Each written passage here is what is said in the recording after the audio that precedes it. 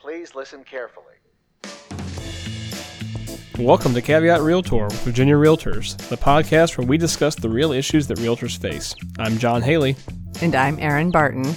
Remember, Caveat Realtor is meant to provide general legal information. Nothing we discuss should be considered as legal representation or legal advice. Hey, Erin. Hello, John. How are you? I'm doing well. Today's podcast reminded me of a quote from some great philosophers that I think is pretty appropriate. Cash rules everything around us. Get the money, dollar dollar bill, y'all. And I think that still holds true today, especially when we talk about the world of real estate commissions. Yes, and in case you didn't guess by John's fantastic quote, today we are talking about everyone's favorite subject, money, money, money. So today we're going to take a look at some of the rules and regulations pertaining to compensation. Although most realtors are passionate about helping their clients make the best decision possible regarding one of their largest purchases in their lives, we know that this is your livelihood, so you also like to be compensated for your hard work that you put into these transactions. So there's obviously a lot to cover with compensation, but today we're only going to focus on one area, which is improper broker commissions. This means we're going to discuss lots of things that you are prohibited from doing, but don't worry, we'll also talk about a couple things that you can do.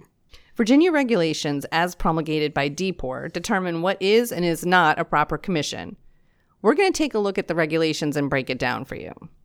So first, brokers may not offer or pay a transaction-based fee or other valuable consideration to any person not licensed for activity that requires a real estate license. What does that mean? Well, first, let's take a moment to talk about what actually constitutes licensed activity. Licensed activity is defined as showing property, holding an open house, answering questions on listings, title, financing, contracts, brokerage agreements, legal documents, discussing, explaining, interpreting, or negotiating a contract, listing, lease agreement, or property management agreement with anyone outside the firm, and negotiating or agreeing to any commission split, management fee, or referral fee.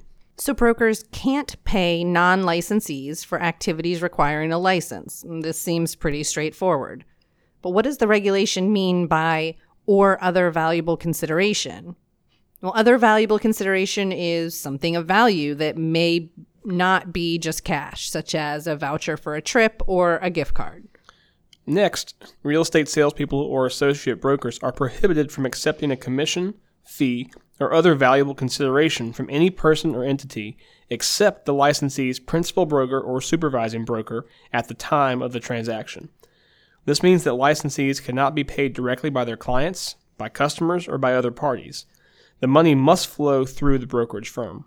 However, there is a limited situation in which the real estate licensee may receive financial benefit with the prior written consent of the licensee's principal broker, but you must have received this authorization before a third party attempts payment, and without broker authorization, you're not permitted to accept a financial benefit. Real estate licensees also need to have the prior written consent of the licensee's principal broker to receive financial benefit from the use of any information about the property, the transaction, or the parties to the transaction, when the information is gained as a result of real estate activity governed by the Code of Virginia. So essentially, the broker must provide authorization to the real estate licensee. This makes sense because the licensee is acting under the supervision of the broker. In addition, not only do real estate licensees need written authorization from their brokers, they also must have written acknowledgement from the person paying for their services. This is very straightforward. You cannot receive financial benefit from a transaction if the person paying for it did not previously acknowledge that he or she would be paying for your work or service. And finally, a real estate licensee cannot make a listing contract or lease that allows for a net return to the seller or lessor and lets the licensee keep the profit in excess of the net price. What would this look like? Well, for example, you can't say, I will sell your house for at least $200,000. Anything over $200,000, I get to keep. That's an example of something that is prohibited by the regulations. All right, Erin.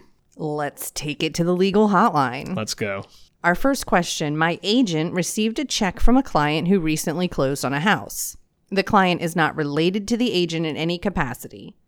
In the memo section, it says, personal gift.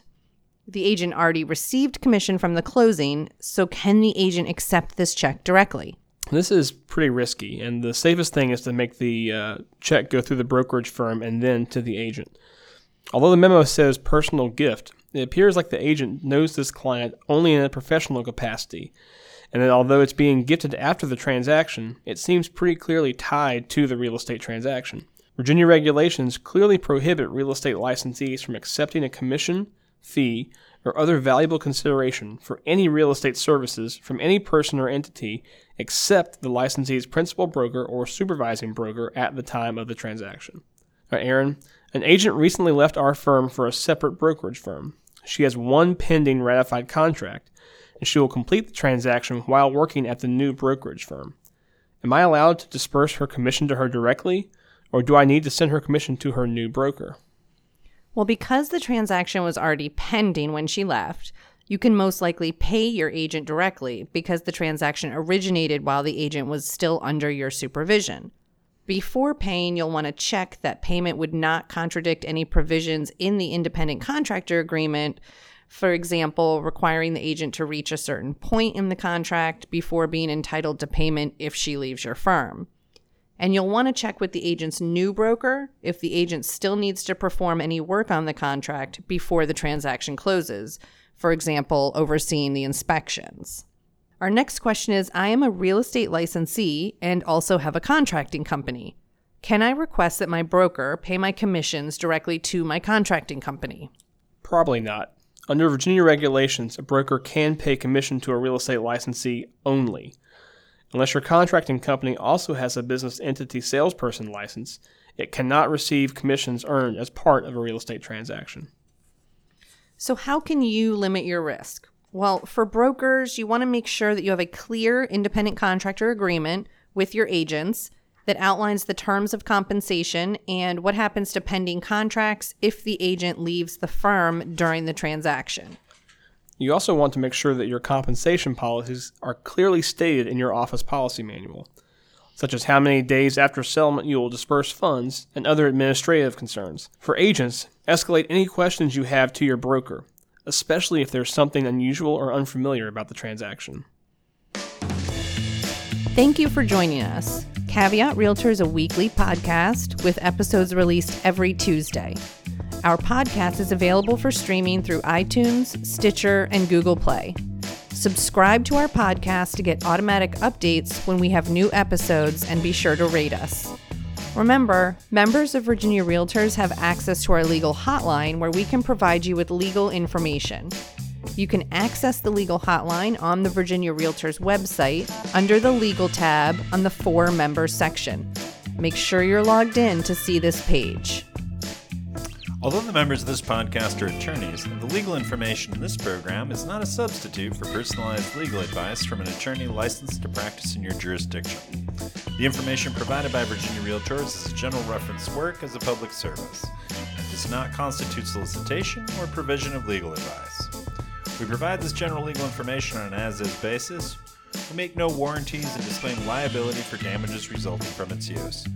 Legal advice must be tailored to the specific circumstances of each case, and laws are constantly changing. The information provided in this program should not be used as a substitute for the advice of competent counsel. This has been a production of the Virginia Realtors, copyright 2018. This podcast features the song Please Listen Carefully by Jazar, available under a Creative Commons Attribution Share-alike license.